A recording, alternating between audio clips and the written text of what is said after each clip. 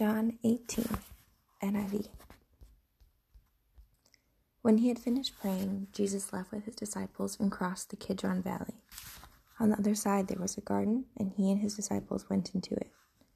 Now Judas, who betrayed him, knew the place, because Jesus had often met there with his disciples. So Judas came to the garden, guiding a detachment of soldiers and some officials from the chief priests and the Pharisees. They were carrying torches, lanterns, and weapons. Jesus, knowing all that was going to happen, went out and asked them, "Who is it you want?" "Jesus of Nazareth," they replied. "I am he," Jesus said, and Judas, the traitor, was standing there with them. When Jesus said, "I am he," they drew back and fell to the ground. Again he asked them, "Who is it you want?"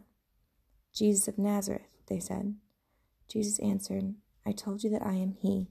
If you are looking for me, then let these men go." This happened so that the words he had spoken would be fulfilled.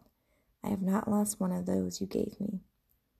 Then Simon Peter, who had a sword, drew it and struck the high priest's servant, cutting off his right ear. The servant's name was Malchus. Jesus commanded Peter, "Put your sword away. Shall I not drink the cup the Father has given me?" Then the detachment of soldiers with its commander and the Jewish officials arrested Jesus. They bound him and brought him first to Annas, who was the father-in-law of Caiaphas, the high priest that year. Caiaphas was the one who had advised the Jewish leaders that it would be good if one man died for the people. Simon Peter and another disciple were following Jesus. Because this disciple was known to the high priest, he went with Jesus into the high priest's courtyard. But Peter had to wait outside at the door.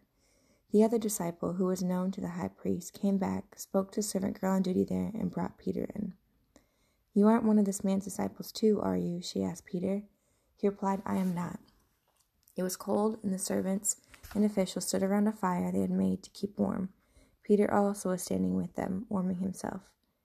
Meanwhile, the high priest questioned Jesus about his disciples and his teaching.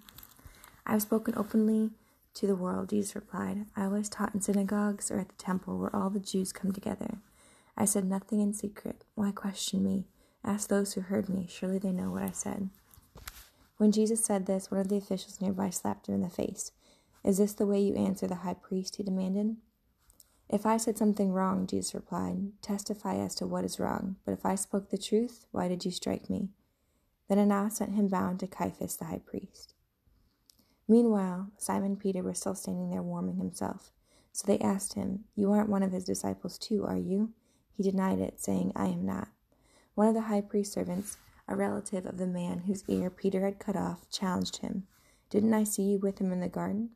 Again, Peter denied it, and at that moment a rooster began to crow. Then the Jewish leaders took Jesus from Caiaphas to the place of the Roman governor. By now it was early morning, and to avoid ceremonial uncleanness, they did not enter the palace, because they wanted to be able to eat the Passover. So Pilate came out to them and asked, "What charges are you bringing against this man?" "If he were not a criminal," they replied, "we would not have handed him over to you." Pilate said, "Take him yourselves and judge him by your own law." "But we have no right to execute anyone," they objected.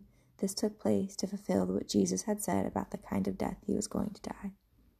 Pilate then went back inside the palace, summoned Jesus, and asked him, "Are you the king of the Jews?" "Is that your own idea?" Jesus asked, "or did others talk to you about me?" "Am I a Jew?" Pilate replied. "Your own people and chief priests handed you over to me. What is it you have done?" Jesus said, "My kingdom is not of this world. If it were, my servants would fight to prevent my arrest by the Jewish leaders. But now my kingdom is from another place." "You are a king then," said Pilate. Jesus answered, "You say that I am a king. In fact, the reason I was born and came into the world is to testify to the truth. Everyone on the side of truth listens to me." "What is truth?" retorted Pilate.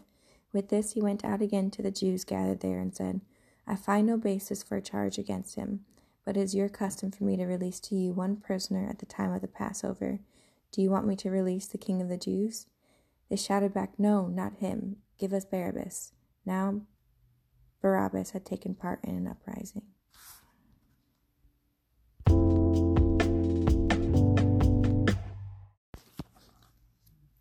I feel as if there can be an entire study done just on Peter and his emotions. He's a very emotional man.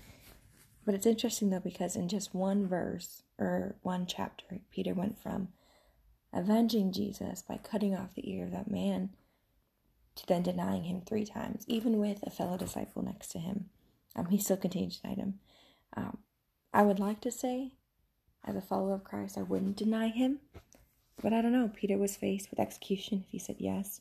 They knew that people, or a mob mentality, would end up hurting him or killing him. Maybe that's what he's afraid of. He made a mistake, Peter did, but he realigns his focus back on Jesus and ends up becoming the rock of the church, or the rock on which the church is standing. But I wonder if him denying him 3 times, if Jesus saw it when it was happening, if he was around, not next to each other, but just around where he could see it, if he noticed, if Peter used that to fuel his faith later on in life. I've always admired Peter. He had a lot of emotion, and sometimes it goes bad with the way cutting off people's ears, but he was always devoted to God and to the mission. And even though he had this mistake of denying him here in this moment, he never did it again.